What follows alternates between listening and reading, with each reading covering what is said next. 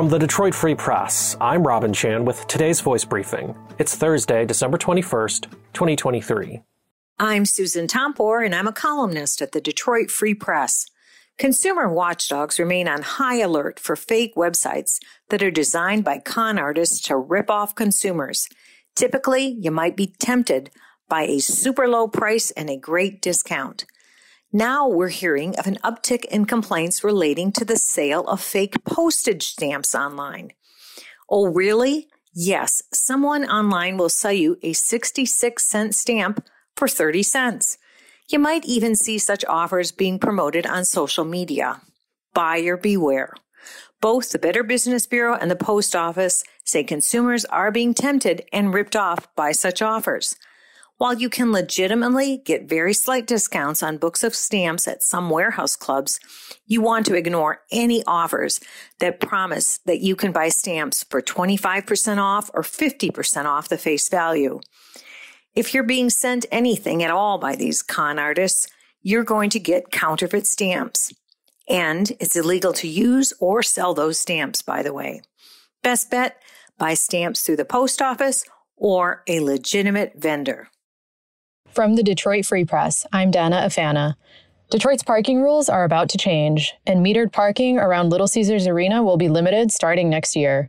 The city enforces parking rules Monday through Saturday, but starting next year, it's adding Sunday to the enforcement schedule to catch safety violations like blocking fire hydrants, alleys or driveways, parking at bus stops, or in no parking zones. Metered parking on Sundays will remain free, but there's a catch. The city created new residential parking zones, which are streets dedicated only to residents living in those areas who hold a parking permit for the zone 7 days a week. Visitors can park in those streets during certain hours, in most cases from 9 to 5, but look out for signage. Each zone will be different. And yes, that includes Sundays and holidays. Zones include Cass Park, Selden, Southern Brush Park, and Central Brush Park. Requests came as a result of residents struggling to find parking near their apartments. I'm Andrew Burkle with the Free Press Sports Department. On Tuesday, University of Michigan officials confirmed with the Free Press they have officially received a notice of allegations from the NCAA relating to some potential wrongdoing during a COVID-19 dead period. So you may be asking, what does that mean? Well, this story actually goes back nearly a year. That's when Michigan first learned about the potential trouble when they received a draft notice of allegations. Michigan has been accused of a handful of level 2 violations. Things like having analysts work in on-field roles and having coaches interact with players during COVID. However, the most serious charge relates to Jim Harbaugh, who the NCAA has accused of misleading them, which is a potential level 1 violation and can lead to a multi-game suspension.